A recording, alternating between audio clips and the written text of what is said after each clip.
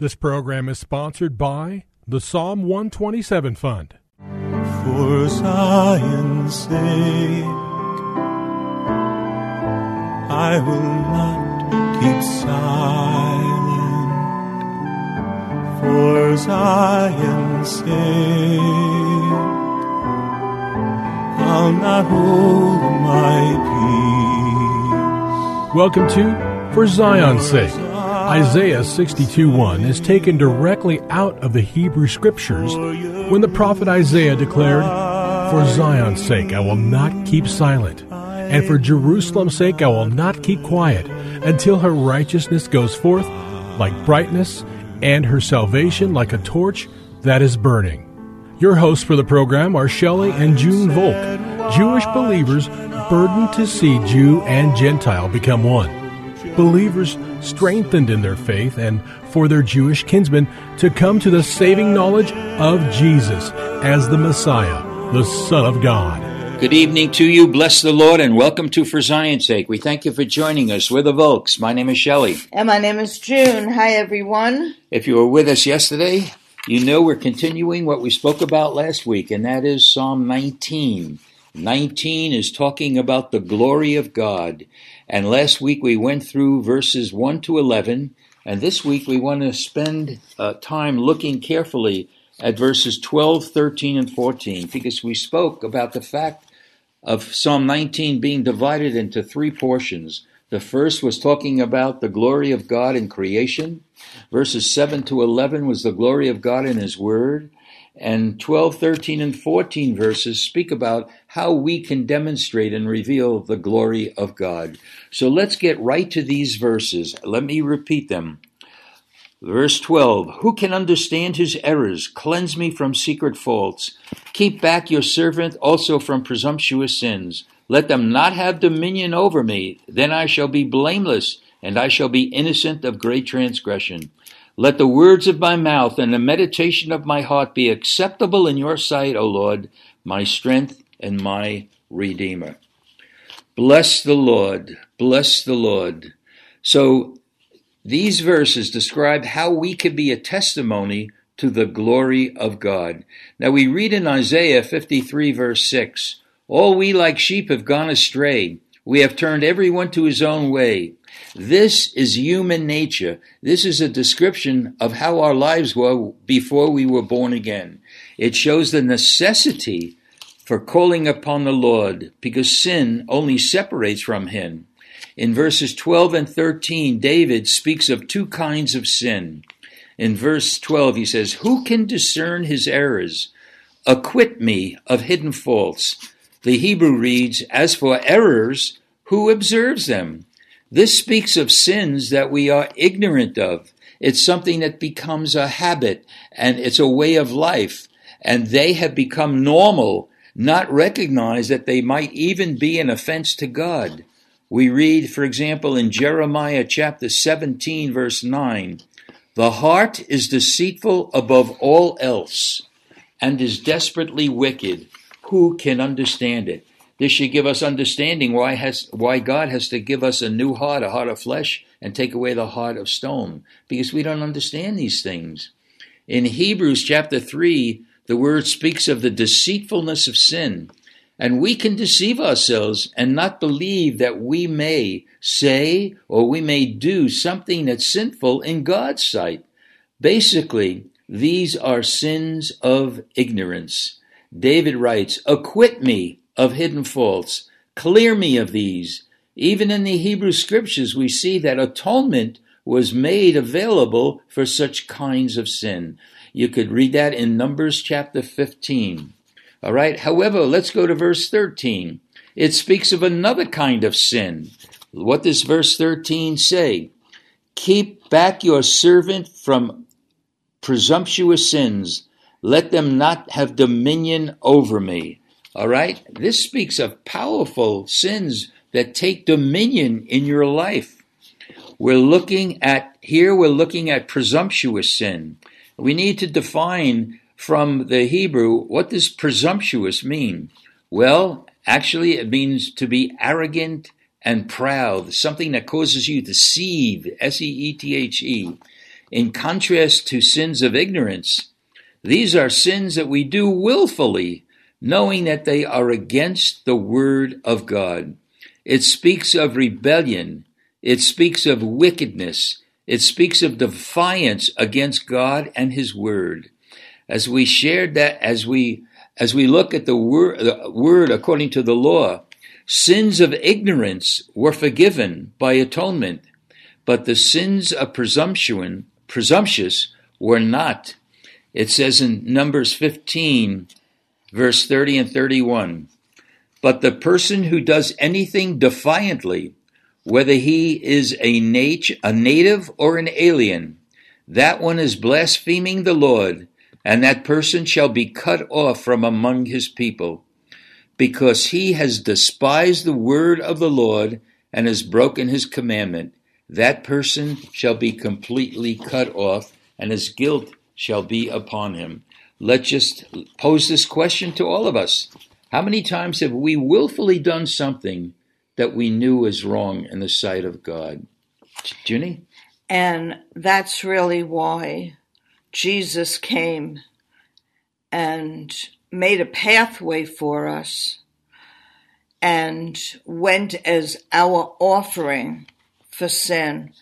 And another word of knowing and not knowing sins is called of omission and commission.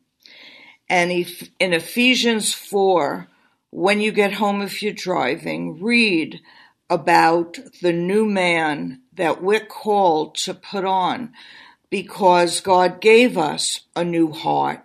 God wrote his law on our heart that we might not sin against him.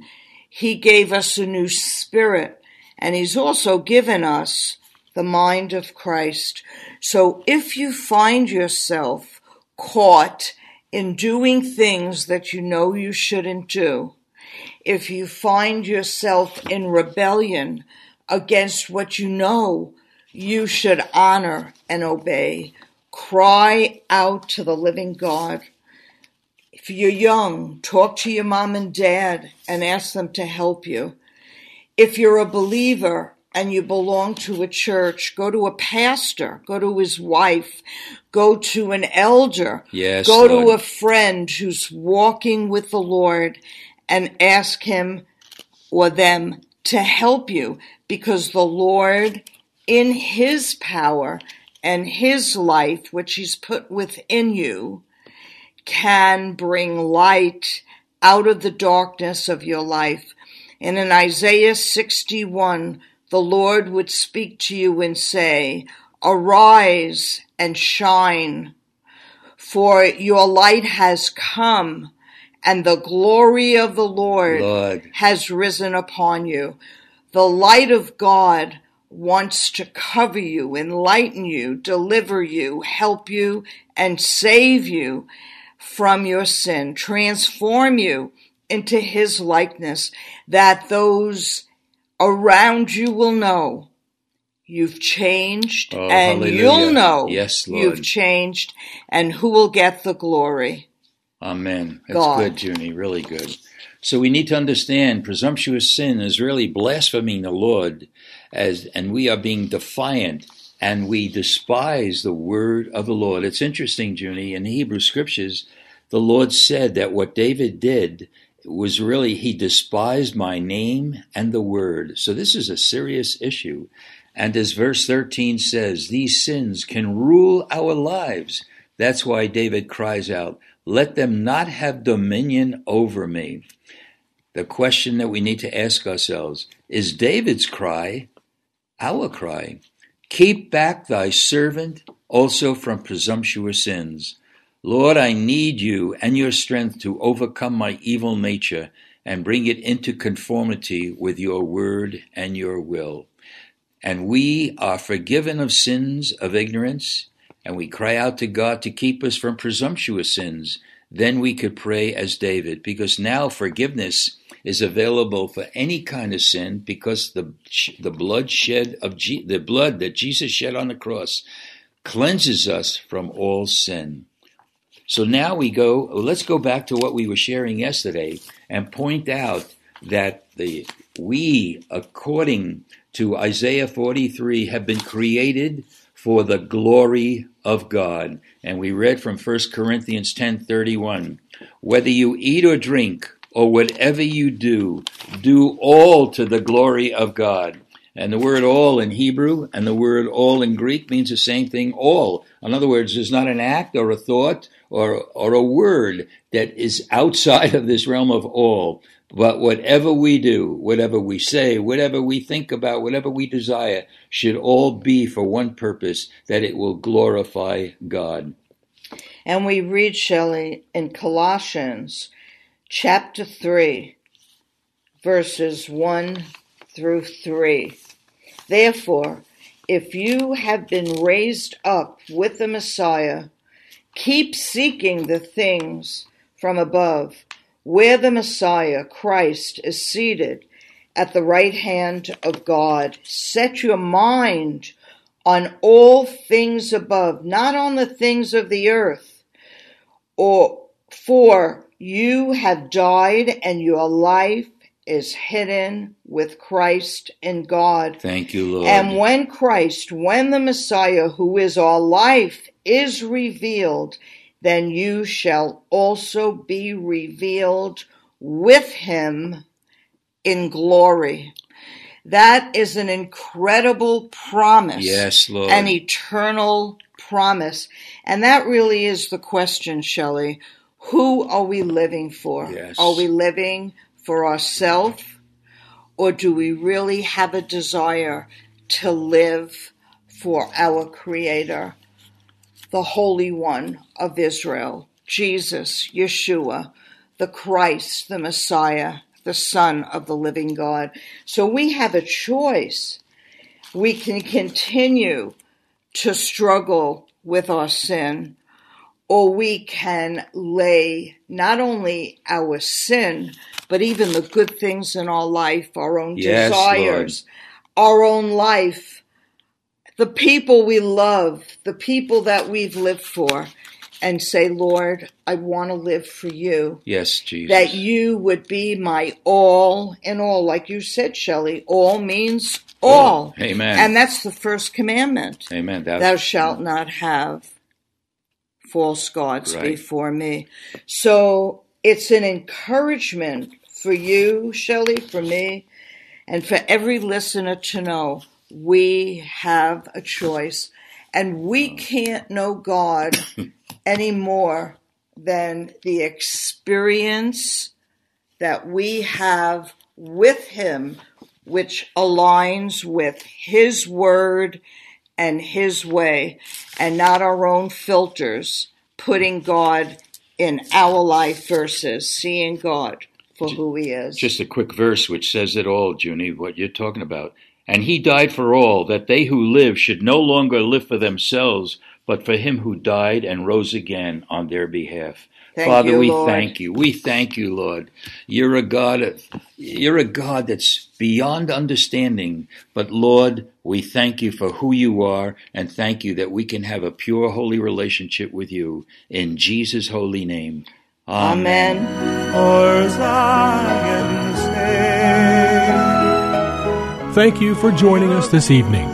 If you would like to get in touch with Shelley and June, you can write to them at P.O. Box 1784, Scottsdale, Arizona 85252. That's P.O. Box 1784, Scottsdale, Arizona 85252.